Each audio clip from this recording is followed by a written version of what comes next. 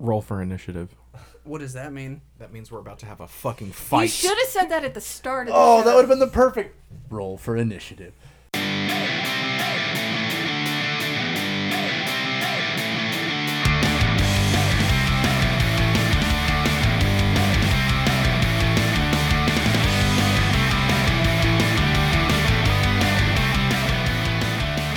Alright, hey everyone, how's it going? It's David from the Geek Garage Podcast. I am your host. We are doing episode 26. It is part 1 of our 4-part series, Road to MTech 2019. This is the first part, and originally it was going to be tabletop and analog gaming, but that is a super broad topic, so we are going to primarily talk about D&D, which is better known as Dungeons & Dragons. Yeah, you can definitely tell that there's a room full of people here. But they were just all being very nice and polite and waiting for me to get done. They're not a bunch of a-holes that, wanted to interrupt me as I was waiting talking. for somebody to give me a chick track about how D&D is going to send me to hell. Oh, that. Is that a thing? Yeah. Oh yeah, that's in the 80s during like. Oh no! My mom, 2 years ago, sent me 14 articles of how I was going to hell because I play D&D. I think she's calmed down some. She knows I play, twice a month, and hasn't really said anything in a long time. But this did happen, so it's still alive and well in certain communities. Yep. This will send you to hell. They think. It's going to teach you witchcraft. Because you're dealing with demons and magic. I've heard that other... you can summon demons with D&D, so I haven't been able to figure that out yet, but... We'll figure it out during this podcast. Technically, I guess it's possible. I swear to God, Do let us know. Yeah. So we're actually just going to turn into the Chilling Tales of Sabrina in this podcast. Yes. All right, so Something to I follow. do have, if you haven't noticed already, I do have some guests with me. Today I have Dylan Klein. I also have Brooke and Matt Forrest. Yep. Is it Forrest or Forrest? Forrest. Forrest. I should know because we've been friends for some time, and you've also been on the podcast. We're the most forest. We're the forest. Yeah. The Forrest. I think you told that joke last time, and I'm stupid because I don't remember. But it's just forest. Right. We're just being bougie. Cool. You're I a like bougie Forrest. Yeah. Yes. And we also have Dwayne Long. What up, buddy? What up, dog? How you doing? I'm doing good, I guess. Good, excellent. All right, well, For those of y'all listening, that was hardcore flirting. Me and David are secretly lovers. We are. Behind secret lover my wife doors. doesn't know, but what doesn't know won't hurt her, right? I mean... She'll find out someday. Whenever I'm she single listens now, to this so podcast. I'm good. Yeah, Whatever. word. Yeah, but like I said, Dylan really is gay. with us. He was on our episode when we discussed alt rock of the 2000s. That was a fucking awesome episode. It was a pretty good time. We got to talk about Fall Out Boy and how they're not great anymore, and Taking Back Sunday and how they're not really great anymore either. My Chemical Romance and how they don't exist anymore. But and- they're putting out comic books and no. comic Those have been Sure. out for a long time. That's not what we're here to talk about. And they're not as good as people think they are.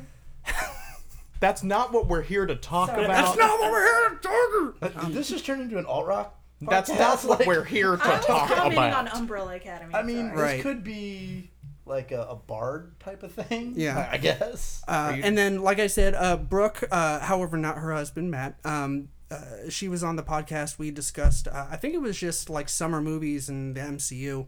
And then, like I said, Matt and Dwayne, they have not been on yet. But I'm a podcast virgin. I am super excited to have them and the others on. So why don't we get the fuck to it, shall we? All right. All right. Fuck yeah. Yeah. Yeah. All right, so I don't have Let's to do censor it. myself. I can cuss. Good to know. Yeah. Oh, yeah. Oh, this I is a forgot to say cussing that podcast? this is a swearing and spoiler zone podcast. There's nothing to really spoil, I guess, Spoiler alert! for if this you've one. never played D&D, we're you- about to talk about right. it. There's If you're about dragons to, in you're it. about to play your first game, man. I'm about to fuck you up, dude. Snape dies. Snape is fucking dead. Oh no! Oh, yeah. If you don't Snape know is that, dead. then your geek card is revoked forever. Wow, it just got real quiet. Cool. All right, fair We enough. just revoked our geek cards. So. Yeah, I was like, wait, who's Snape? All right, so What's we're a gonna snake? start. I don't know why I started doing Buffalo Bill instead of like. We're gonna okay. It puts the lotion in the basket. Okay, first we put the lotion in the basket to get it out of the way, and then we take out the dice, and we start playing the Use game. that lotion on your hands. Do you want to talk about the who wants to talk about the history of D&D? Anyone? I can do that. Yeah? Yeah, because I'm a Matt- fucking nerd. Yeah. Matt, you're probably the oldest among us, right? Nope. I mean, no? Not like that fucking matters, but anyways, yeah, so but I do think you are the one that's been playing for the longest. Probably. Fucking That might long. actually how long be. you been playing? We could go I have done a lot of around- prep Since work for this 1990. episode. We could go around I've and been a talk long about time, I don't that know real what it was. quick. You were. Oh, I could say. Oh. Matt, why don't you start us off? Why don't you tell us a little bit about, maybe some of the origins and a little bit the history of the game, like coming up and leading up to now. Obviously, nothing too in depth if you don't want to. But Quick and dirty. So Gary Gygax started. Obviously, everyone's familiar with him because of D&D, but he was actually heavily involved in the wargaming community. Specifically, there's a war game called Chainmail that was really popular in the 70s, and D&D originally evolved out of that war game because people would have their general lieutenant type characters who they had these armies and like fiefs and kingdoms in their medieval war games that they would then have in-depth role playing with, and Gary Gygax created his original prototype for D&D just for those war gamers to get more in-depth characters. I know some of those words. By the way, I meant to say this earlier during the official intro, but I'm the only one at this table who hasn't played, which I don't know what that makes me as the host of this damn podcast. Interested. The facilitator. Yeah, I do know that I'm D&D surrounded by virgin. people who don't count it against me that I've never played before, and that's what I call friends. So cheers, motherfuckers. Cheers. Cheers. Cheers. There we Cheers. go. We'll get to Yeah, so then they it started off in the convention scene, wargaming community, grew from there, founded TSR, which published the Advanced Dungeons and Dragons and then second edition.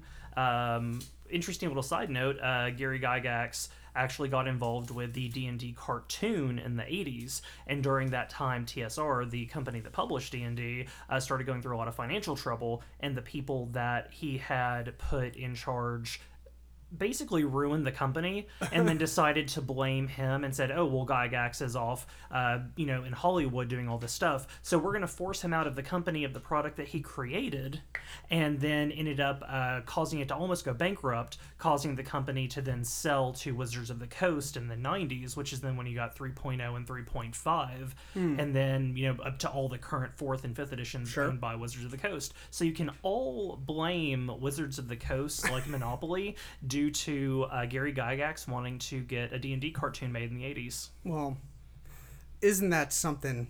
Fuck that cartoon fuck was that guy. But that cartoon was badass. Unless Was you it? watch it now. It was cool back then. If you watch Right. it now, you're like, what? Oh, I liked that? Ah. But, it was cool back then. I think you could say that about most 80s cartoons. That's Yeah. true. I mean, when you rewatch them, and they're never as good as they were. I have the power. Yeah, that's a terrible show. It was my Original favorite. She-Ra is nowhere near as good now as it. Yeah. The new She-Ra, though, Oh, and the new Voltron. Those are super good shows. This Anyway, podcast that's a is whole going other- like a D&D game. We're tangenting. It's like well, that's how games work. we talk about it for a second, and then we go off on all these rabbit trails. I mean, this is just like a D&D. Yeah, just Exactly. like this podcast. Yes. We'll stay on topic for like 2 seconds and then we'll Right. go off And topic. then- But Then we'll talk it's about just like pop any other culture. fucking episode Yeah. of this podcast where we can't stay on topic. It's all right though.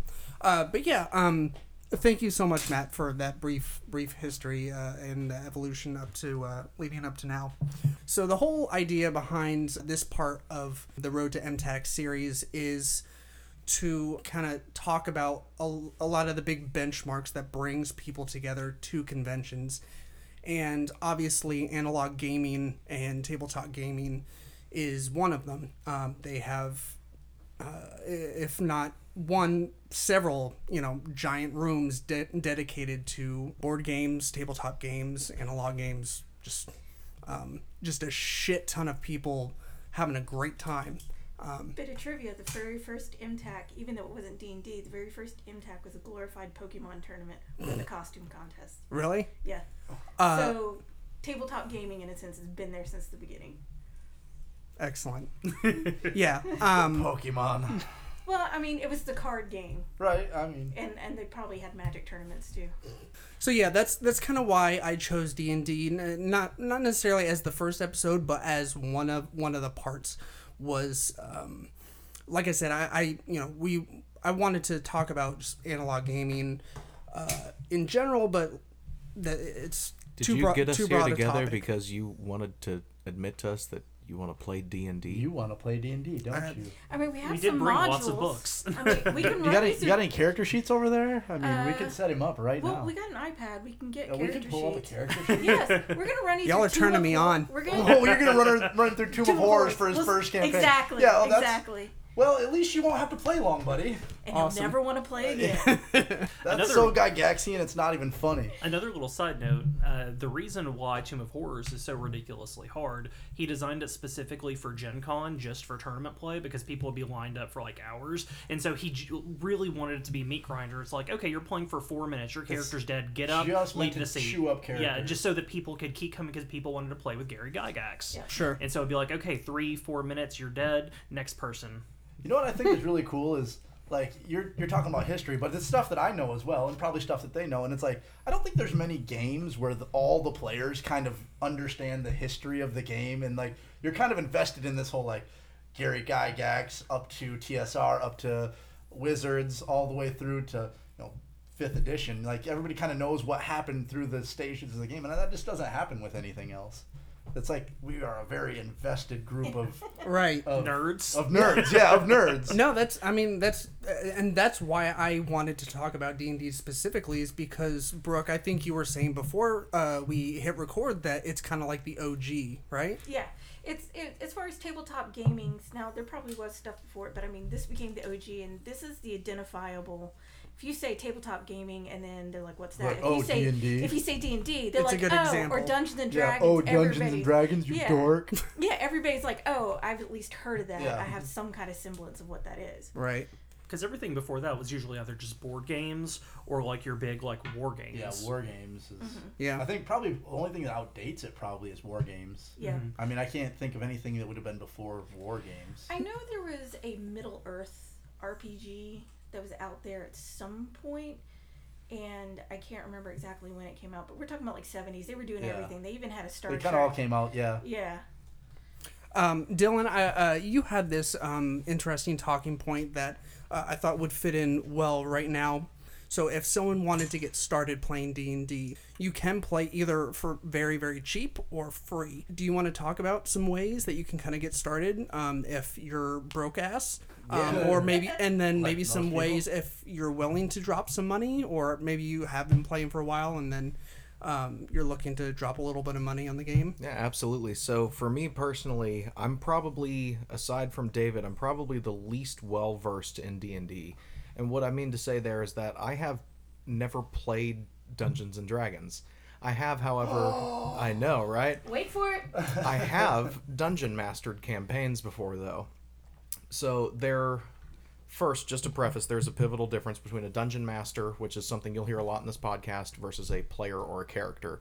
So you are one or the other. There is only one dungeon master, and that is the god of your game, and you inhabit the body of a character in that story, which is something that Dwayne was saying earlier.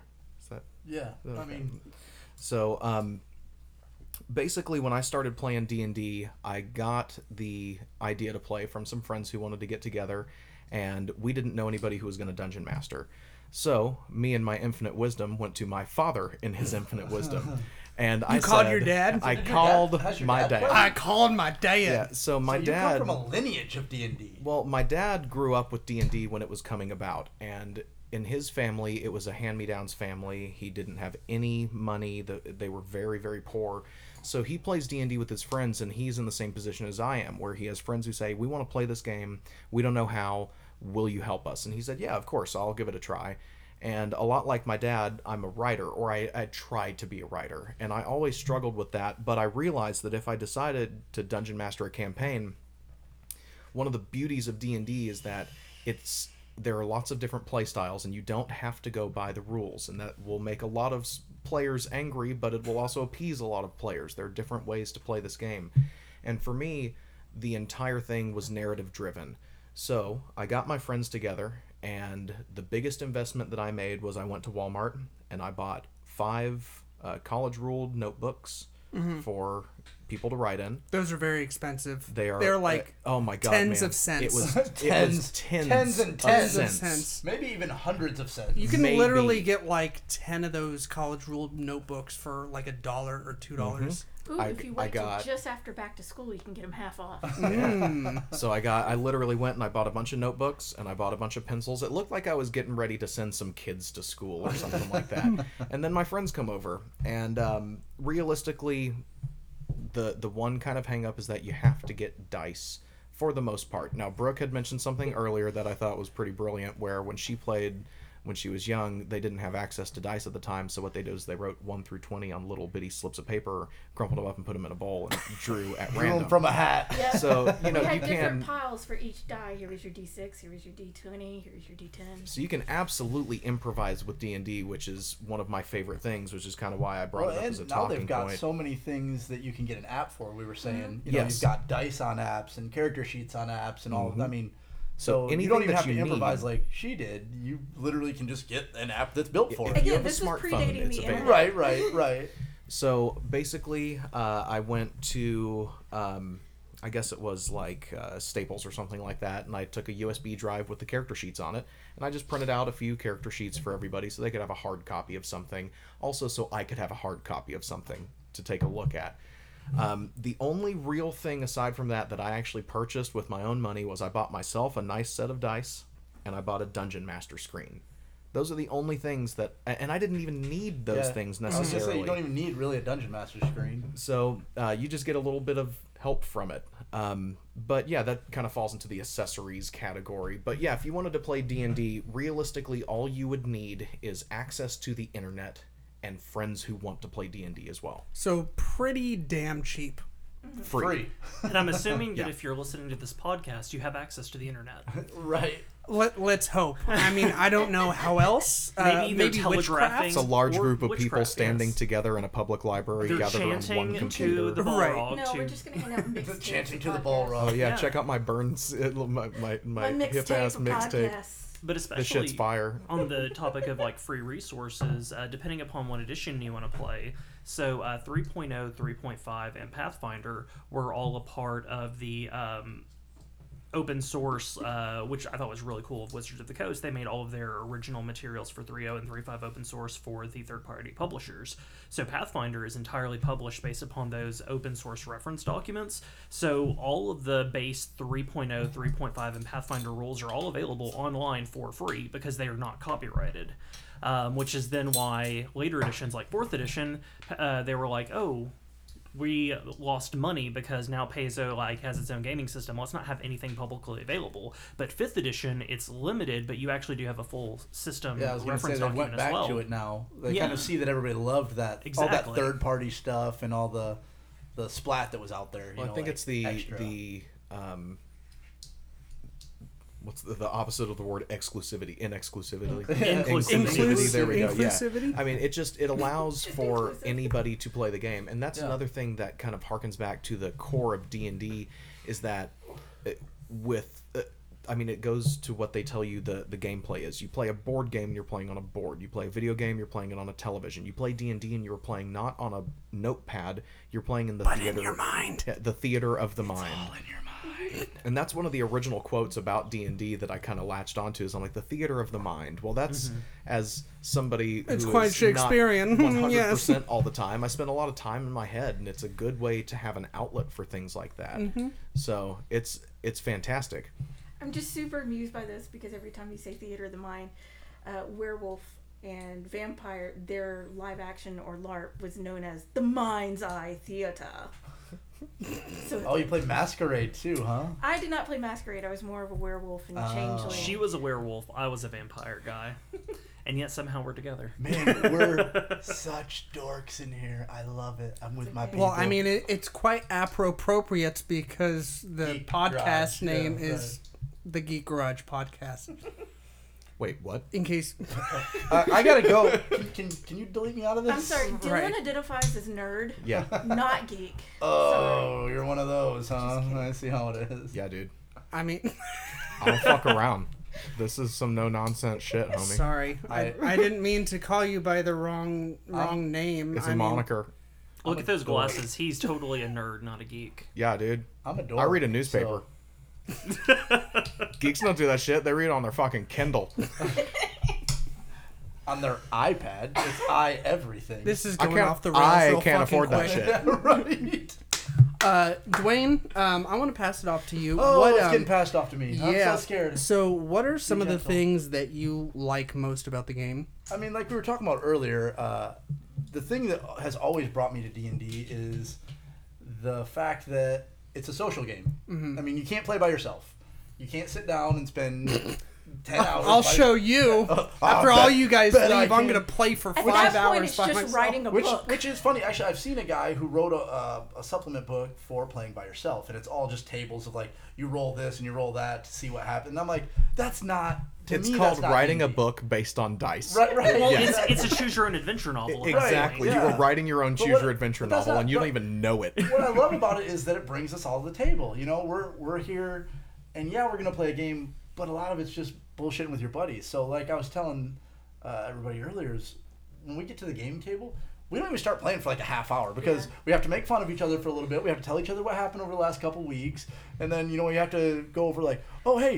Did you level up? Did you pick up that new did you do this? And so then we talk about our characters, and then it's like, okay, now we've kind of settled in, and then we start playing. And then we play for, however long, and then something funny will happen. And that just busts up the whole room, and then we laugh and we joke again. So it's a good reason just to get together with friends. Would you all agree that that's part of the appeal of the game? Is kind of like cutting up with your friends? Definitely. And it's kind of like an excuse to, Well, not necessarily an excuse to get together, but like a reason. It depends to- on your type of player. Like, I think we've already established that everybody here at the table, we are the kind, we like to come together for the camaraderie. Right. And the hanging out and being stupid with our friends. And then Fuck there's you the guys. people And that making dumb only decisions. want to go Serious. gung-ho about the Right. rules. There are people who get together and it's about the game. And Yeah. if you are It's not business focused on the time. game, I mean, there's some games where you're not even allowed to come out of character. Like, you're supposed to stay there. You're supposed to stay in voice, in character. you got to hold up your hand in And a you certain gotta- sign if you're not speaking in if you're character. not speaking in character, you have to make some Yeah. sort of code or like out of character. I'd like to say, Character voices. Yeah, right. Character voice, please. And you're like, oh, geez. Now that being said, What not are we to- in Spanish class? Right. Not en to yuck español, anyone's por yum. favor. Right. If that's your jam, roll with it. Right. Just And that's the other great thing that I like about D&D is like there's no set way you have to do it. Right. It's like if you are there for this like immersive experience where it's like all about the game and we're doing voices and Go for everybody's like that's great. If that's what your group is into, perfect because you guys are all having fun. And it's all really all about having fun. Whereas like my group, we barely get any gaming done because we're too busy screwing around. I mean, we do. We make it through, whatever we're supposed to do that night, but we play for like 8 hours and we get through what that other group probably would have got through in about 3 hours. So, tit for tat, but for me, it's all about having fun. So if I'm having fun, it doesn't matter how the game is going or who is doing what or saying what. Like, we're just having a good time, and that's what it's all about. I mean, if you're playing a game and you're not having fun, like, what are you really doing? Like, why are you playing? So have fun. exactly. Enjoy it. That sounds good. You're I mean, practicing math. Right? What's this is, 1d20 this is a math plus quiz. 13? I don't Depends on what you know. roll. Yeah, I 11? can definitely see that considering there's like 5,000 pieces of dice to roll. Well, you know what? They actually, especially in 5th edition, Yeah, in 5th edition they have it's streamlined the dice, Seven. the Yeah, math yeah. so Sorry. much. I mean, there's Anytime I see the dice, I just think of Cones of Dunshire, and it just like all the different shapes of dice, and like Ben just rolls it with like such passion, and I'm like, there's like 5,000 pieces of dice there, and they're all differently shaped, and like.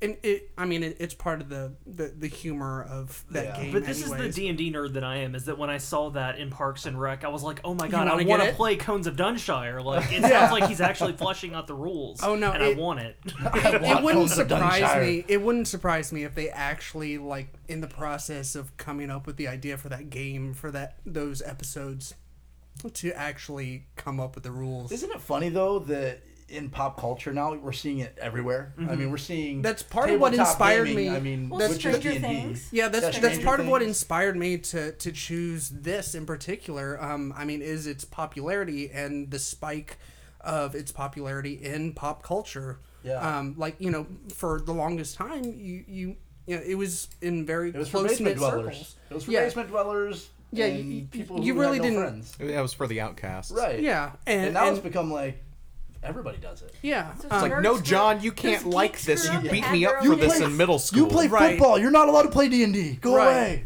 Those geeks grew up and had their own kids. Yeah. Well, you know what I said the other day? I was talking to somebody else about this, and I said, you know why it's popular now? It's because all of those geeks who played back in the 70s and early 80s, they all grew up, and now they're powerful, like, multi-millionaires who are ruling all these companies. Like, they're the captains of industry, but they still like D&D, and now they're like, they're the cool ones now, and now D&D came with them, and it's cool. So I think that there has to be some of that where it's like the people who were outcasts are the ones who became successful, and the people who were cool in high school and middle school they kind have of are like, fantasy they're the football. garbage man. Yeah. Which is D&D for the people who beat up D&D players. Yes. That's I always pretty say- accurate. They also Fantasy- can't generate enough thought to name their own players. Yeah. So Fantasy pick football other is ones. D&D for jocks. That's all it is.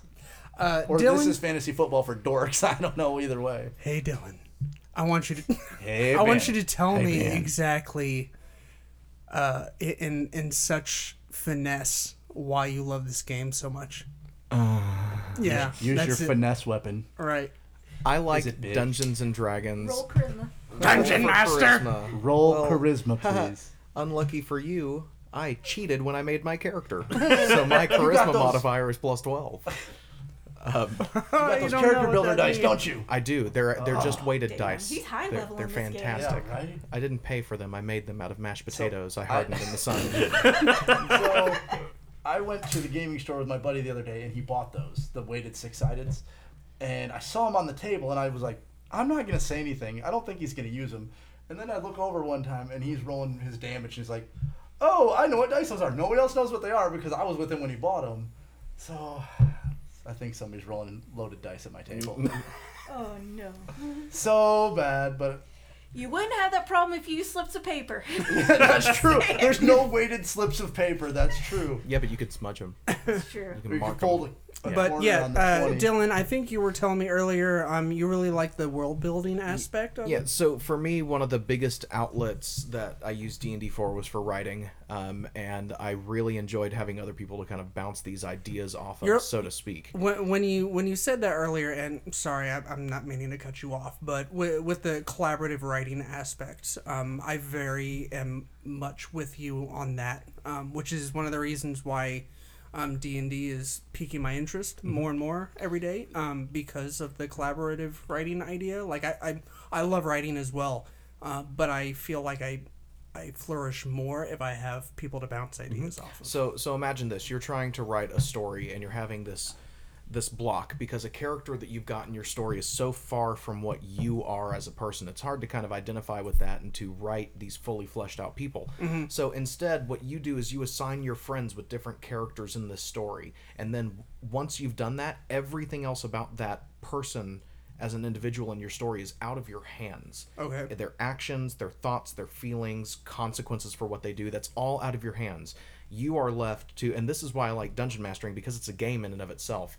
You have to compensate as the world in general for how these characters react. Okay. So as a dungeon master, you're playing every single character in the game who is not a player character at your table. So that's really appealing to me. You're building the story. You've got other people who are filling in the gaps for you as you go. And then, I mean, not to say that it's not a task to be a dungeon master, because piloting all of these characters is a lot. As soon as you think you know where they're going to go. Oh, and that's It's the worst thing. somewhere And else. everybody who's got a Facebook has seen memes about how a dungeon master is writing this eloquent, campaign, they're writing and then a book, and then they're like, right, and "We're then the not next doing scene your is the book." players literally ripping pages out and lighting Yeah, them on right. fire, and one guy's stuffing half Oh the my book up his God. ass Yeah, or right. something. What's the other Such one, like, disrespect. You don't know if you're going to end up like what you're doing with the Benny Hill theme or the Bond Uh, theme. yes. It's up to the players to decide. It's up to the yes, exactly. But then it goes to your play styles, and I think what I'm kind of getting at is the overarching thing is witnessing all this happen for me is fantastic. Seeing how your players, who one of them is serious, one of them does not care in the least. Two of them are just kind of along for the ride, and one of the people is there because they are an avid video gamer and they want to get this kind of side of things. Exactly. Yeah. So you have all these different personalities playing at the table and bouncing off of each other, and they look to you as the person to kind of be the end-all be-all for decisions and how actions play out. Gotcha. And for my worlds in particular, what I really, really love is fucking people over. Fucking people over. Yeah. You're So, I am... You're that guy. I am in no way a vindictive dungeon master, okay? But you will get what you pay for. 100%. You do something, and you just think like, oh, he's not gonna notice. I keep smacking my microphone. You're doing great. Like, okay, this is an action of minor consequence. No. It's like a wish spell. Yeah, it's like, don't you remember when that lady in town asked you for money and you spit in her hair and you threw her in the street? Well, yeah, guess what? She's the queen. Yeah, she's the fucking queen. Yeah, right. Or not even. She's the lady who you're trying to buy an axe from. It's his mom. You're right. And now he's pissed. And now he's going to swing at you with the axe you're trying to buy. Right. So, as I mentioned before we started recording, I had a guy, we talked about tropes a little bit, things that keep repeating based on how characters react.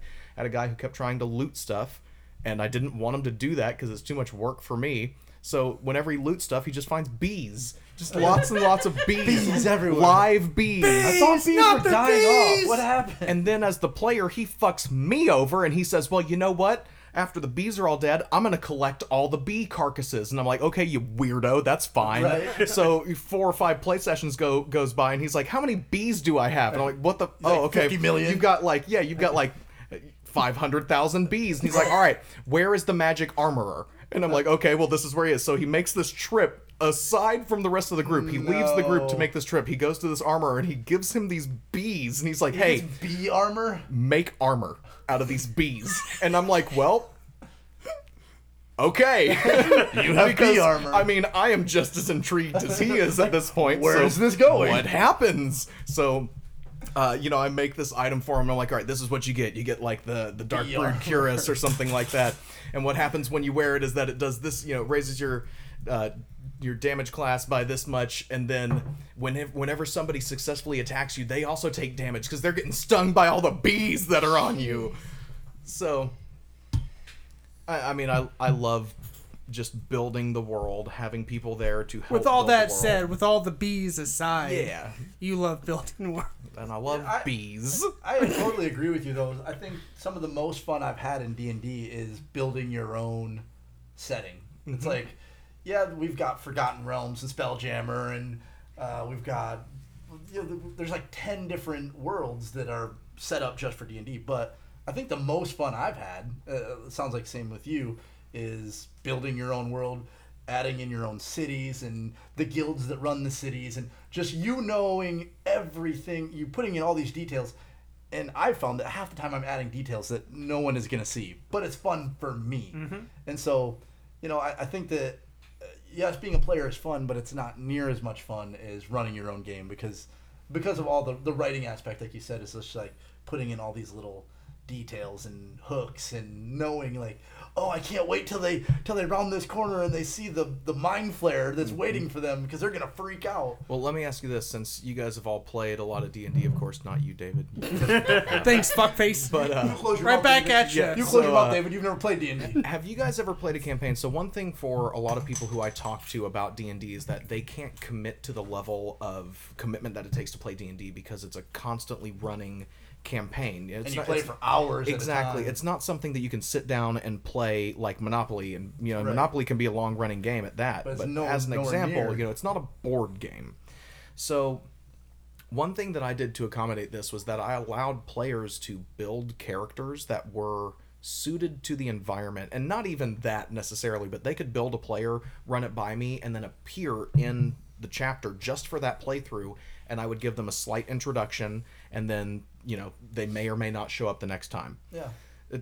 What are your feelings about that? Like, do you think that's acceptable, or do Totally you think that is acceptable. I too mean- much for the D&D? No, not at all. I mean, when you think about it, it goes right back to, are you having fun? If you're having fun, there's no one to say, like, no, you can't do that. But, like, in my campaign that I'm running right now, we had a guy who was just going through some things that he couldn't be there every time. And so we thought he was going to drop out. And so, like, he was with us, and then, you know, we go for our long rest, and then he doesn't come back for the next session. We wake up, and he's like, you wake up, and he's not there. And we're like, well, where is he? And he's like, you don't know. He's just not there. We actually 2 of them. And so when he decided to come back, he got with the DM, and they just came up with a backstory of, like, this is where you went, this is what you did, this is how that went down, and this is why you're coming back. And so, you know, I think stuff like that's perfect because, you know, we're adults. We're adults. And I'm going to pause you here real quick. And we can't always make it to every, like, especially if you're doing, like, every week or every other week. Like, nobody can do that all the time. All right, so extenuating circumstances happen, and this character does not fit into the world. Here's my example. They always fit. Well, in a sense. You're just not pushing hard enough. So I had a very close friend of mine wanted to play with us, but he didn't live in the same town. We were out in Murfreesboro, and he was not. So it was hard for him to get out there. He develops this character, and the way he explains it to me is he's not asking for permission. He's just telling me, he's like, hey, I just want to let you know, happening. I'm going to come over and I'm going to play. I've already made a character, and his name is the Pizza Wizard. And he is a multi-dimensional being from the pizza planet in the pizza dimension. He's on his pilgrimage to spread the word of pizza, and he has stumbled upon the planet Earth and your party. Are we talking about Connor? We are 100% talking about Is that Connor. where this came from? He's the only one that has dressed up as a pizza wizard Yes. for MTAC. So he he's a cleric. wild It's fine. guess. I Yeah, just he didn't ask worships questions. pizza. I was like, whatever. we built him this whole character. He was a pizza wizard, like pizzarian, I think was his class or his race. He had these abilities based on his class where he could generate personal pan pizzas as healing potion stand-ins. Oh my god. Every turn he made a roll on pizza deliciousness to increase his counter on a scale of 1 to 100 that was always standing, so he was always gaining levels in pizza deliciousness. He was technically a bard class, and he carried around a magical lute that was named Pepperoncini, and he wrote his own pepperoni pizza themed songs, and they all had different Of course he buffs. did. And the coup de grace is that he has this one-a-day ability called Pizza, where he just looks at something and goes, Pizza! And it turns into a pizza, and it doesn't matter what it is. And that motherfucker killed my final boss of the campaign with pizza. I hate when they kill the BBG too quick. Oh god, that crazy. He wasn't even there that day. They cast a prism, a magical prism. The monster breaks the last wall, and then I didn't read this spell out. It says when the last wall of the prism is broken, the caster gets to decide what plane of existence the breaker of the wall gets sent to. And so the guy's like, oh, he's going to the pizza planet. I'm like, oh, fuck. So I called Connor, and I'm like, hey, Connor, there's an undead titan on your planet, and he's smashing up Pizzatropolis. What do you do?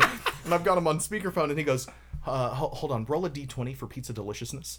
So I roll a d20, and it's a fucking 20. And he's like, okay, everybody in the party gets 3 personal pan pizzas to heal. Now will you please roll a d20? And so I roll another d20, and it's a nat 20. And I'm like, Connor, it's a nat 20. Why did I roll this? And he just goes, pizza! And I'm like, you motherfucker. All right, congratulations. You have destroyed the undead titan, turned it into a pizza that feeds the entire D&D. planet for 2 years. You win D&D. But see, then the thing I like about that, okay, so let's extrapolate.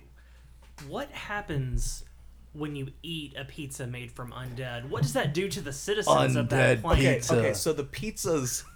This is actually something that was fleshed out. So we talked about this, and Fleshed we're like, out. yeah, I know, right?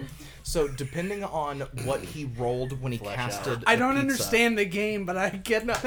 So now it's pizza, fucking funny. It's the stipulations of the spell are he looks at something and he says pizza and it turns into a pizza. There's no other stipulation. So he rolls a d20 to determine the level of quality of the pizza, so to speak. So he rolls a nat 20, and of course it turns into a pizza no matter what it is, and it's the most delicious pizza in the world.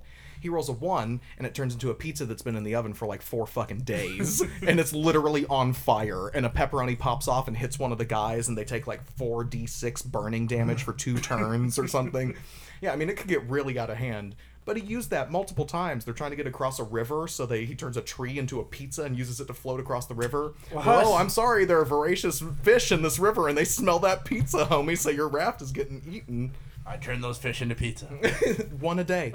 You got to have a good long rest before you can cast pizza again. It takes a lot out of you. Casting pizza. It's my favorite spell in D&D. So Dylan, you love world building. Back to that. To circle back around. I guess we'll pass it off to Brooke. You mentioned a couple things. You were kind of talking about some of the reason behind the rise in popularity. Yeah, there's lots of different things. From my own personal experience, like I said before, I started playing D&D in the 90s, and not only has the game changed, but the players have changed. Like, I cannot tell you how many times I've been sidelined as a girl player because I'm the girl player. Like, what does it mean to be sidelined?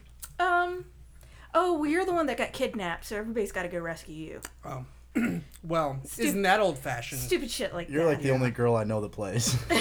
Like, that's it. I've played with one girl ever in my whole life. It's like sometimes we have to prove. Like, I've been very fortunate. Like, revealing. The people that I played with regularly are people I was very good friends with, so I didn't have as much problems with that. It was when I went and started playing with people who I wasn't as familiar with.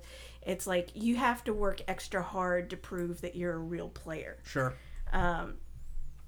And so what we've seen lately, especially with 5th edition, is it's become much more inclusive in ways you wouldn't realize. The biggest thing that you can see is the artwork itself. Like, if you look in these older books, it's chainmail bikinis on half-naked girls and shit like that. Yeah. Protect the vital areas. Right. And big, strong, muscular, white Aryan men. Oh, jeez. I mean, it's true, though, if you look at the art from, like, the 80s. You know, I got no problem with that. I'm a big, strong, muscular Aryan man. It started getting better, like, they would introduce, like, other characters, like, oh, here's this other area in Forgotten Realms, and yeah, they have darker skin. It's like, okay, you're coding that as Middle Easterners, you know, and stuff like that. But now with this most recent book, it's like you're seeing all sorts of characters, all sorts of races with all sorts of different skin types, and the women no longer have the chainmail bikinis. Sure. It's like reasonable, sensible. You're seeing all sorts of sad. body types Really for the men and the women. And a couple other things I was talking about. With its popularity, you have things like the Adventure Zone, which I was mentioning before the podcast, which is 3 brothers and their dad that decided to get together and play D&D, and only one of them had any prior experience playing it, and so he ran the game. Okay. And this is another one of those instances where they were more about the collaborative storytelling than the rules. Sure. But they made it a point to not specifically describe their characters in such a way to exclude anybody. And by that, people will be like, well, Magnus, is he black or white? And they're like, he's whatever you want him to be. You know, is he this? Is he tall? Is he skinny? He's whatever you want him to be. What's his hair color? Whatever you want him to be. And they introduced trans characters, gay characters, integral to the plot, and it was accepted as okay. They didn't make a big deal about it. It was just like, okay, moving on. Cool. You know, Wizards has done that lately too. We're running a module right now that has 2 gay genasi running a what are they running? I think they're running a blacksmith shop across the street from a bar we own. And that's part of the module. Like, there's 2 gay genasi. Why not? One's fire and one's ice, and we said they're a very steamy couple. Or one water, not ice. Yeah. No, that's super cool. I mean, that's part of the game. Like I said, to reiterate, You don't really know. my knowledge is limited, but knowing where it came from and kind of the outdated sort of things compared to how our culture has evolved. Obviously, it's nice to know that the game has evolved with our pop culture. I think it's always going to evolve though, because I mean, it's really driven by the players. Exactly. I mean, it's not really about the game, because like he said, he's never run a module. He barely has read a book. I've read a book. Can he Not like a read? I D&D can book. read. I'm just saying. It may not be very well or very quickly. Hey, don't make him call his dad. I'll call my dad. My dad will rewrite all the books, He will. and I still won't read them. What I'm saying is, like, He couldn't you're playing afford to go to D&D. college, so his dad paid for his college and then wrote all the books. My dad is the college. I literally walked up to my dad and opened up his chest and walked inside and walked out with a bachelor's degree. It was fucking incredible. Because that's your dad. That's my dad. But yeah, there is no reason any of these games should have been exclusive because it's your fucking imagination. Right. Yeah. Nobody can tell you your imagination is wrong. Right. But I think why I possibly beg to differ. possibly why it was more exclusive I'm is just like kidding. our society has evolved. You know, it wasn't acceptable to be gay in the early 70s. Like that was very looked down upon. So Definitely less acceptable now. Probably the majority of people playing weren't interested in playing a gay character or playing with Right. gay characters in the game. So I don't think that it's necessarily a bad thing. I mean, I'll bet you if there was a group of gay dudes that sat down in the 70s to play D&D, there was probably gay characters in the game because I mean they're gay dudes and they're accepting of that. And I think as we all become more accepting of all of these different things, we're going to see these different elements end up in the game. I just think it's always going to evolve. So I mean, like in the future, if we have like, I don't know, some sort of spliced gene DNA monster people, Well, I mean, like Dragonborn? yeah, like Dragonborn, tieflings. you know, whatever. I mean, that's a spell plague. That's a plague, okay? Was What there I wanna- anything? Where do we have to draw the line here? It's not okay to splice DNA, guys. You can't do that. You're such a okay? bigot. You can't play You are golf. such Excuse me, a that is bigot. Shadowrun. How else did you get centaurs? Oh, jeez. That's true. He's actually, I don't think What? he's Had right. sex with Actually, I mean, I was who going to and say gave it's birth just to which? look, just the right height, no bucket required. God. Here's the thing. Anyways, Adventure Zone. Yes. You were talking about Adventure Zone, and I don't know if you had a chance to finish making your point because I know that you had you listed that and Critical Role. Yeah, well, Adventure Zone is become very, very popular. It is good storytelling, especially their first arc, which is known as the Balance arc. Very, very good storytelling, very, very heartfelt. As they say, it's 4 dudes that got together to play D&D so hard that they made each other cry. I mean, seriously, if you don't cry at the end of that thing, you have no soul. I have no soul. You have no soul. But as far as like accessibility, because the storytelling was so good, it drew people in. And then they're like, "Oh, what is this role-playing thing? What is this D&D? Let us go explore and find out." And then you have Critical Role, and the reason I brought that up specifically, since this is a lead up to MTAT, Critical Role is run by Matt Mercer and features a bunch of anime voice actors They're playing D&D. awesome. Sure. Yeah, like Travis Willingham, Laura Bailey. They're all phenomenal. It's great. And I was watching a little bit of it today because sadly I haven't watched a lot of it. I just know a lot of my friends are really into it. And so I know a lot about it just from a cultural aspect. But I mean, like, they are great. They really get into character. They speak with character voices. And they aren't rolling, like, as often as you think. They're shooting the shit and they're cheating each other at cards and Right. in the Yeah. bar and stuff like What that. I think is fun about that though is you could sit back and now I've only seen it on YouTube, so you could watch them all play, or you could sit Yeah. back and close your eyes and it's like an audiobook or like Yep. you're hearing the actual voice of the character. So you're not hearing a dude playing a character, you're hearing the character. And I think that really is drawing some people in because Very they're much. like, wow. I play with a guy who plays a bard and he loves all of the games that you watch on YouTube and whatever. And I've noticed he's trying to like start to sing songs, and he's trying to Yeah. because he sees these other guys doing it. And now, given he's terrible, he's terrible. No, dude, it's He's like so- the Pizza Wizard, man. He's so bad that when we got a bar, we hired him to write all our jingles because it's so funny to listen to him try to make these songs. But I think that those things, like you see, like, oh man, he did really good at that. That was a lot of fun. I want to do that. And so it brings them to the table. And yeah, they may realize, like, okay, I'm not a voice actor. Right. But it got them to the table and it got them to experience some level of D&D where they can, they can maybe move on to do other bigger levels. Well, speaking of the voices, I think one of the good things Adventure Zone does is they show you don't have to do a lot to have a character voice. Like, Yeah, that's true. Because each of the players do have a character voice, and sometimes it sounds similar to their own voice, but you can definitely tell when they're speaking in character versus out of character, because their whole voice takes on a different attitude. Of course, for a podcast, it helps to have a distinct Yeah, voice. Yeah. Now on the other end of that, I've known people that I've played D&D with that are opposed to like a character voice. Like, oh, I'm not that dorky. I don't want to do voices. I don't want to play because I don't want to do voices. You don't have to do a voice. Exactly. You can come to the table and you can use your own voice. You can just say my character does XYZ. You don't have to be like, I'm blah blah blah blah and I do. It's all dependent on what you want to do and how you want to do it. And I think that's why D&D is so accessible to anybody. It's like, you want to go full bore? Hammer down. You don't?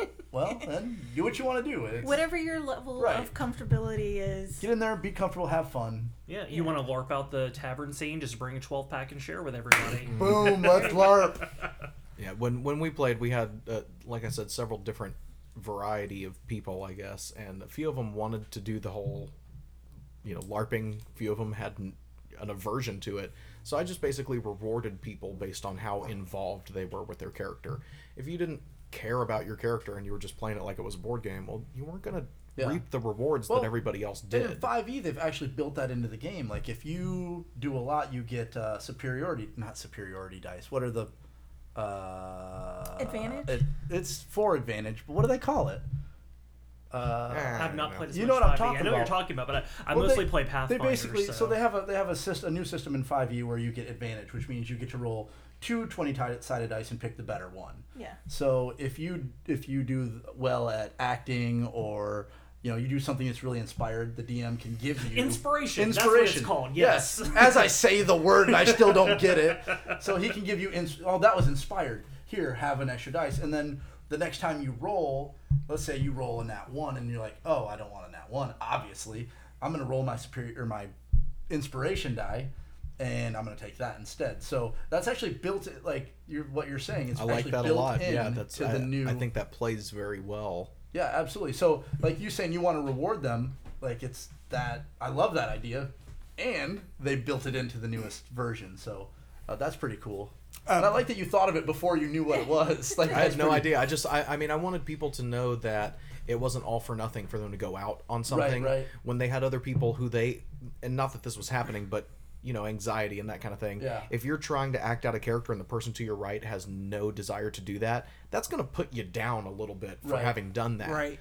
Well, the opposite happens when you're laughing at them for getting like 20 gold pieces and you've got a brand new magical sword and an extra die you can roll. It's like, well, it's because I'm actually playing the game. Yes. I'm really glad more games have incorporated that. I know we're mostly focusing on D&D, but played a lot of Besm, Big Eye Small Mouth, which was created to do a lot of the anime-centric role-playing. We were talking a little bit about it earlier.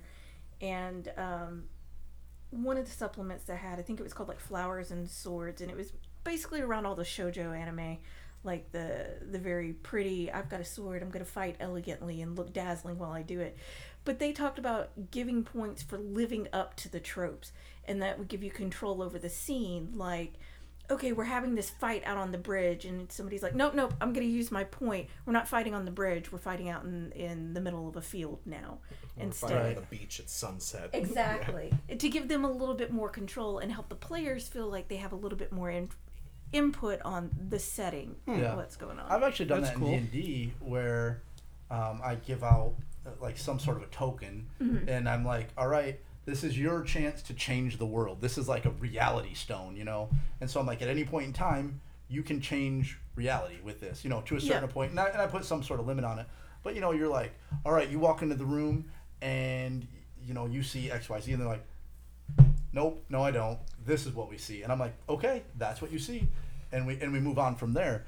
Because I love the fact that it gives everybody, it's almost like giving them a D&D or like a DM token. Like, you get to DM for a second. Yeah. So Mutants and Masterminds, which is one of the D20 systems specifically for superhero gaming, does that. And I've basically stolen the idea and took it into all of my D&D and other role-playing games where, because it's based on like superheroes, comic books, things like that, every character, every session has a hero point. And you can either use it, just to re-roll, so it's like, oh, I crit failed, I don't want to, die right now. So or kill my buddy. Right, exactly, so I'm going to re-roll. Or you can use it to edit the scene. In that typical like comic book way of like, oh, well, the villain's right there, and I don't have anything, to take them out. Well, it's a good thing that they're standing right next to the gas main, so I'm going to shoot the gas main, which is then going to explode, and then create the perfect scene for us to like escape. And so, to have that very comic book feel, but I love that idea of people being able to like narratively edit, like small things. It's not like you're going to be able to one-shot kill like an AEG, but just enough to edit the scene to give you a bit more control.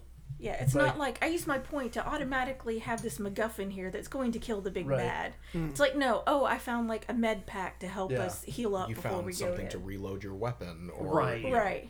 Or it's like you're, running through and it's like, oh, we're being chased and we could very well die. Well, there's a gate that I'm going to close that, buys us a few rounds while the monster's having to like bust through it or whatever. So anything to give players more creative control, because very much in that improv, like yes and of like getting people more involved. Right. I love that you just said that, the yes and, because that's been kind of like my D&D or my DMing style is like, hey, can I do this? Yes, but, or yes and. I always want to say yes. Like, I hate to just be like, no, you can't do that. Right. Because I feel like that's shutting down so much creativity. My answer is, what do your dice say? Yeah. That's what I always tell people. If they ask me, can I do something? I say, what does your dice say? How are you going to do it, and do you have the skill Exactly. for it? Do you have a skill? And I don't care how far-fetched it is. If they can link it to whatever they're doing, I'll let them roll on it. And if you get a nat 20, even if... All right, you're trying to jump a cliff, and you're using your intelligence check to see if you can smart your way across the cliff. Right. Well, shit, dude, if you roll a nat 20, fuck yeah, you literally thought your way across that cliff. Physics! As the narrator, I didn't see it happen. Exactly. I didn't see it. What I saw was I saw you on one side, and then I saw you on the other side. You managed to do this in some way. It's lost to I like what you said earlier about, rolling those crits in those impossible situations, where it's like, you roll a crit and you're trying to kill a dragon with a needle, but you might not give the player what they're asking for, but you can accommodate them in some way. You have a needle. That's what I'm saying. You want to stab a dragon. You roll a nat 20. Well, the needle doesn't kill the dragon, but the dragon getting up, slipping on his gold, falling down his hill of gold. He has a stroke because of his old age, and then he calls out to you for help, and the dungeon master says, "Do you help the dragon?" So, do you help the dragon? I seduce the dragon. Oh god! Roll a charisma check. What's going on? I'm donkey. She is a donkey. Yeah. She actually gets a modifier for being a donkey and rolling a charisma check. And the pop culture comes back in. Well, Matt, do you want to wrap us up? You're the last person we get to talk about some shit that you love. I mean, I know along the way you've kind of voiced your opinion on some of the things you really love most about the game, but I'm sure that there's other things that you haven't said thus far that really attracts you to the game. I think that the great thing is, like, even not just with D&D, but like tabletop in general, it's whatever you're interested in, like whatever setting you want to do, and the different editions of D&D can all accommodate that very well. So like 3.5 and Pathfinder, they have immense amounts of supplementary material. Like you can do basically anything you can think of. There's some supplement out there for it. If you really want like nitty-gritty tactical combat, you have 4th edition for that. If you want really fast-paced narrative play, 5th edition is great and very beginner friendly. And so I would say that no matter what you're interested in, it's like there are so many different editions, and then it's like, oh, you want to play vampire or werewolf, or you want to play like science fiction and fantasy. I mean, there are so many different settings out there that the role-playing games can allow people to stretch their creativity in so many different ways, and really that's what it's all about. It's the friendship and just imagination. I think you just brought up a good point with like all the different systems out there. If you're uncomfortable like running a game, if you're going to run it, or you don't know what's expected as a player, most of the basic sets, the starter books or whatever, will always have an example of gameplay. Whether it's a short module you can run, beginner for players, like 5e has one. I know most werewolf, most vampire, and I think even Star Wars comes with a quick little adventure that you can run to kind of get used to the feel. If everybody's nervous, it's like, okay, let's just run this thing and figure it out together. Okay. And that's like being, nerds and fans of just so many different genres of media. Sure. It's, like I love fantasy, but I also love science fiction, and I also, love like werewolves and vampires and like dystopian futurism. And so it's like no matter what you want or what you're in the mood for, there are so many different systems that you can play with. And there's no need to just stick to one. And that was actually one thing I'd opened up to my players the second time we came around to a campaign I mentioned before. I think it was before we recorded, where I talked about how we did a way in the future campaign, but it was still the D&D world. One thing that I posed to them was that I had created this character that if I were ever going to play, this would be my character I played. And it's almost 100% homebrew, but it is legit in a way that, I actually went about creating character sheets for the classes, the race, everything like that. And they're asking me, like, how did you come up with this kind of character? And my answer was, well, it's a combination of two of my favorite heroes from two different books that I've read, two different book storylines. And I wanted to see how that kind of person would react in this world. So that's what I allowed my players to do. Was when we came to this post-apocalyptic future, they got a first primary class where they started as level 10 and a second class where they started as level 1, and that's what they were really building on for the story. But I had one guy who was telling me, off and on throughout this D&D play, he's like, I want to be a gunslinger. I want to know what that would be like, or how to play that, or how to word to you the tricks I'm doing with the guns and if they're going to work or not. So we worked that into his class. We had another character who literally wanted to be like an insurgent, so to speak. So we kind of built this class around that, being like a rebel insurgent or something. And even me as the dungeon master, didn't know this person's backstory yet. But the way that I allowed them to do this was I said, I want you to pick two of your favorite characters from different books, TV shows, movies. I don't care what it is. You tell me who these characters are, and I will write you a character sheet for those characters, and then we will combine them and figure out how they play as a character. Nice. So that's cool. It's incredibly open to suggestion. So it's like, you want to be a necromancer, but you also want to be able to generate psionic weapons out of your mind. Well, fuck it. Let's do it. Let's write that out. That's something I love about D&D is like, in the rules you can do that. Like, the rules are laid out so that you can make these classes that do work in the game. With, you got Dark Sun and you've got Spelljam. You can play in space. Planescape. Planescape, you can go anywhere, do anything. I know, Planescape I feel was made so that you could link to everything. Planescape is like the hub that links everything together. You want your D&D character in Rifts? Done. Right. Yeah, we got you. And I feel that a lot of people, and I love Tolkien, don't get me wrong, I don't want it to seem derogatory, but a lot of people feel this need of like, oh, you're playing D&D, it has to be it's this Lord very... of the Rings. Exactly. It's high fantasy. Right. And it can be sci-fi. It can be... Exactly. It can be survival. You could be on a derelict spacecraft drifting through space, and the characters that you are playing with are people who have woken up from their cryopods. And this is probably my newest knowledge, not like right now, but as in like my overall research of the game. This is the newest piece of the game that has come to my knowledge. You want another one? Sure. George R.R. Martin, Game of Thrones. Mm-hmm. Was him running an RPG. Really? That's how that book came about. Okay. Probably in, Greyhawk? It sounds so Greyhawk. Yeah. Was it Greyhawk, really? I don't know, but it was probably... that doesn't surprise me. There's no elves, so I doubt it was Forgotten Realms. No, I don't... So it's probably like Greyhawk. Greyhawk is very... it's like... The Warring Kingdoms. Yeah, all these warring kingdoms and all these political intrigue. Yeah. Like, that's Greyhawk. And when I think of... I never put the two together, but...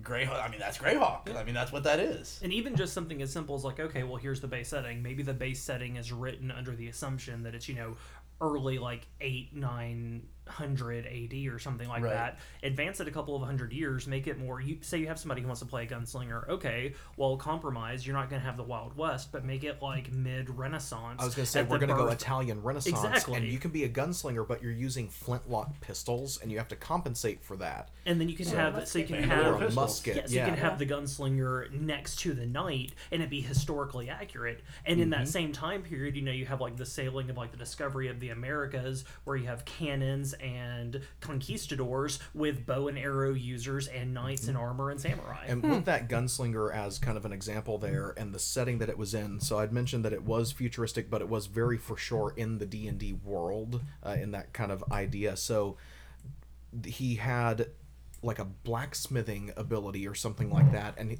it was specifically to work on his weapons and to develop new weapons, but he couldn't use it, kind of like in a video game where you need something like a resource before you can do this, and it's not an actual resource. It's like you need an ancient tablet to be able to do this.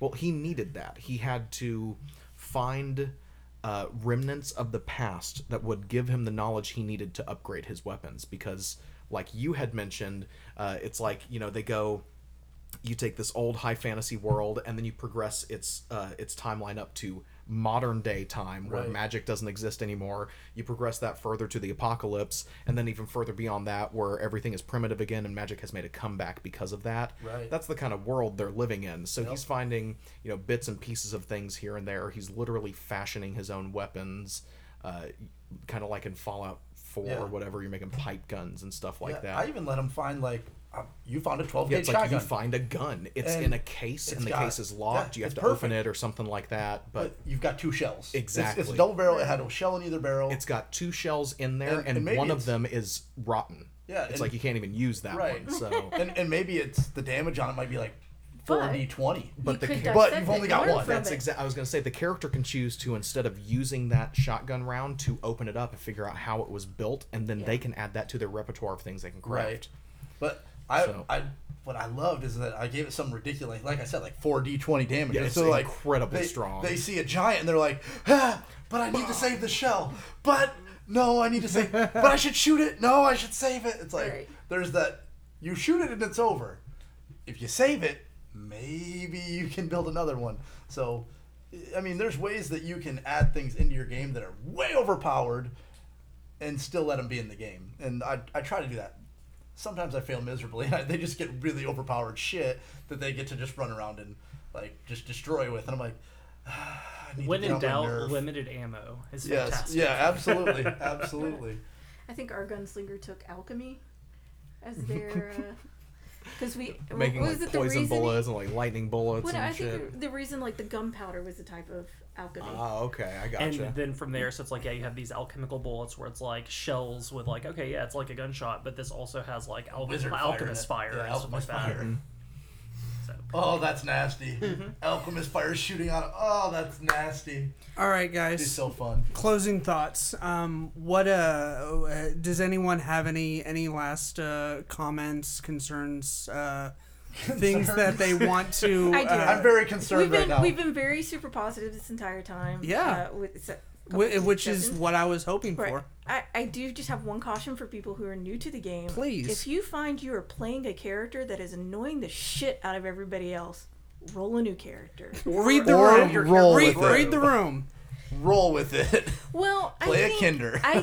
you see, I think some people will take those characters and it becomes too much of a hindrance to the game for the other characters to participate and enjoy. The goal is for everybody to have a good time. Right. Not just one Cooperative. person fucking everybody else over. Right. Unless you're the DM.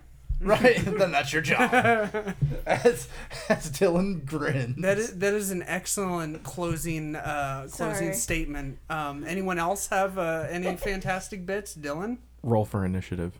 What does that mean? That means we're about to have a fucking You fight. should have said that at the start of the Oh, show. that would have been the perfect roll for initiative. We'll take that sound bit. You know what? I and- love this. I love this because this is just as good as D&D to me. It's like we could D&D people could sit around. We don't even have to play D&D. That's We can why I sit around come and out talk here, about D&D. nature, Goulet. We can talk about D&D for hours, and I don't think, at least I Look at was you. never bored, and I think Big nobody bored else man. looked bored. Like we can just talk about past campaigns and ideas for new campaigns, and you can talk about D&D for hours, and it's fun. At the bottom of the show, you'd be asking, how many hit points you got? Yeah, Roll for damage. Roll for damage. All right. Well, this was a TPK. fucking fantastic. This was a fucking fantastic episode. Like, I had so much fun. Like, I wasn't exactly sure how it was gonna go because I, imagine this, have such limited knowledge of how the game is played. Well, I don't think we've mentioned that this episode. No. Okay. Well, I have such. Oh, God, I'm just gonna have to edit the shit if you're out gonna of my come out- own vocals. If you're Do going you to be wanna out play? at MTAC, come to the game room. Yes, that is an excellent segue to kind of close this out and wrap it up. Is that obviously I said that this is part 1 of the Road to MTAC series. We will be live. I'll be recording from the comfort of my hotel room. So any of you listeners that happen to be listening, all 2 of you, Come to his hotel room. I know that there's at least 4 because there's 4 people here sitting with me. I'm not listening. Bold At assumption. least for this episode. You know what, cock breath? I don't listen to your podcast. True assumption. I'm just gonna punch you in the neck. No. Roll for initiative. Take D20 damage. So Headshot. So we are, like I said, we're gonna be recording live, and if you are interested in being a guest, we're looking for all kinds of interesting folks, which is pretty much everyone that goes to MTAC. So really anyone. If you are interested, let me know through any of the social media stuff. Dylan, where can people find you on the internet? Plug your shit. At my house. I don't have a Twitter. Okay. I have an Instagram that I haven't updated in like 2 years. Okay, so you have absolutely no you can online find- presence, Brooke. You can find me on Facebook if you look up Dylan Klein. That's my name. If you go on YouTube, you can go to 2Player Media. That's my channel with me and David and a couple of our other buddies. And Yeah, 2Player Media, that's something that gets updated on a daily basis, dude. isn't it? Yeah, Hell I got anime yeah. sushi coming up. Where's my new video? I don't know, man. We need Where's to the do video one from real the last quick. MTAC? Because I'm still owed that. We filmed it and it's not on the internet. Brooke, she helps run with like 15 other people, it seems like, No. is up there. It's We have groupies. Yeah, no. She runs, it's called Anime Sushi, right? Right. Yeah, why don't you tell a little bit about it? MTAC Anime Sushi is just us showing a bunch of dumbass videos or things that we think are funny or amazing or whatnot. And it's fucking hilarious. Yeah, and we give no shits in there. Yeah. So I'm not just saying that because, like, our 2Player Media videos have been featured. It's legit. Like, I mean, the first time I was there, I just remember singing Katy Perry at the top of my lungs. That's all I remember. And then I got blackout drunk. That's the normal way that panel works. Yeah. yeah, I I've had co-hosts pass out before. What are you running, a blackout podcast over there? You guys, No. It's just a grand old time. It is. It's just for fun. It started in the early days of MTAC where we didn't have anything going on late night because this was before risque cosplay and stuff. So you needed to Whoa. create some So- late night Wait, stuff. there's risque cosplay? Yeah. Yeah. And so me and another director there were What? like, Wait, what? we like stupid, absurd stuff. Let's just show a bunch of Anime videos. burlesque. So that's what we did. And in fact, I think that's how I became friends with you guys because we were running and was showing some of y'all's videos. But I Right. think it all came together when it was like, hey, we got to do a commercial for the con. Can we use your stuff? And y'all were like, fuck yeah. Yeah. So, but you can also find me on Instagram, Keen Cosplay. I haven't updated in a while because I'm not really working on a cosplay right now. But other than that, MTAC Anime Sushi, you can find that on Facebook. Yeah. Sometimes I post videos there, sometimes I don't. Depends on how lazy my ass is.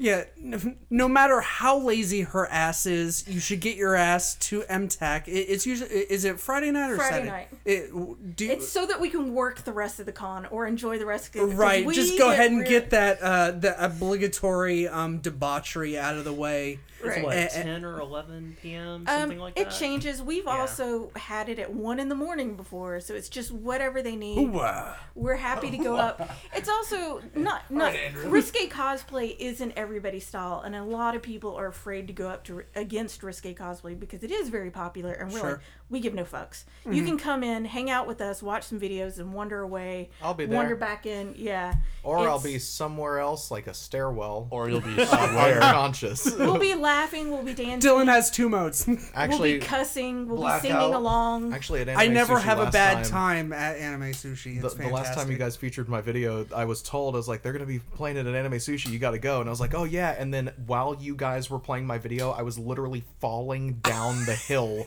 outside of the venue. That long hill down. I was falling. Hell's Hill! I get a phone call, or someone I was with got a phone call, and I hear, they're playing your videos, as I miss a step and literally rolled down the entire hill. I don't remember any of this, but yeah. Someone told you, and that's how you're able Somebody to told me. regurgitate. Maybe drink one less next time. Matt. Just one. Where can people find you on the internet? On the internet, if you go to Pinterest, Matt Forrest, F-O-R-I-E-S-T, I have something like 6,000 gaming-related pins for all. That's very impressive. I've been teaching you how to make subboards because it's like it's getting out of control. For all sorts of different like gaming-related settings, sci-fi, fantasy, dystopian future, all of that. At MTAC, I'm the assistant director of Analog Gaming. You can find me in the gaming room. I'll be running lots of shit, so come play Well, stuff. look at you. You're very professional. you're very involved. Very impressive. All those accolades over there. Shallow and pedantic. Piles of Do you accolades. play Baccarat? Is that Spanish for Star Wars collector cups? I kid. Hi, kid. No, seriously, piles of show up to accolades. the gaming room. He'll play House on Haunted Hill with you. Oh my god, I love that game. Or Betrayal. Wait, it's a game? Yes. Yeah. I only know it as a show because I'm an idiot. You talking It's about excuse Ghost me, Nuts? Betrayal at House on the Hill. Excuse me. And Oh, okay. Betrayal at Baldur's Gate. Okay. Which is so much Which fun. Matt is obsessed with. If you ask him, he'll probably play the game with you. It Add sounds Intact. like Is fun. that the D&D board? Yep. The newest one? It's fantastic. Yeah. 50 different scenarios. Word. It's pretty good. Dwayne, you really don't have much of an online presence, do you? You just kind of live in the moment, don't you? The word is analog. You can find me in my house. My address is... You can find me in the club. I'm single, if you're pretty. I'm You just get a saying. tin can, you tie a string to it. Yeah. Right. I have a Facebook, but I'm never on there, so there's no point in He giving it never away. is. He does it in batch processing where he'll come on and all of a sudden at like 3 a.m. he likes like 5,000 of my pictures. Yes. And then he'll comment, be like, "That's funny," and then he'll 86 for like 3 months. And he'll come back and be like, "That's also funny." This is all true. Yeah, it is. I posted a picture of me and my my gi. Yeah, I the did other see day. that. So It's I very posted impressive. something. I'm But not if you going to want fight you. followers, it needs to be you and your gi with a cat. Yeah, but Yes. you have to want followers. True. I do want to drop one more quick plug. No, unacceptable. Close friend Connor Miller, who is also one of David's friends as well. He's part Yes. of Two Player Media. He and I Pizza are- He Wizard. is the pizza wizard. Pizza wizard. Yes.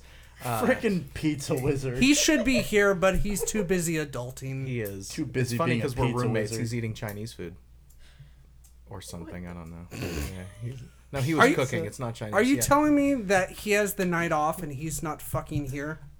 I'm not here to rat out my friends, David. All right. But- fair enough. But yeah. But yeah, pretty much. That's it. Yeah, Sorry, so quick Connor. plug. I This is love not you. happening as of right now, but it is something that is in the works. We have started production on it.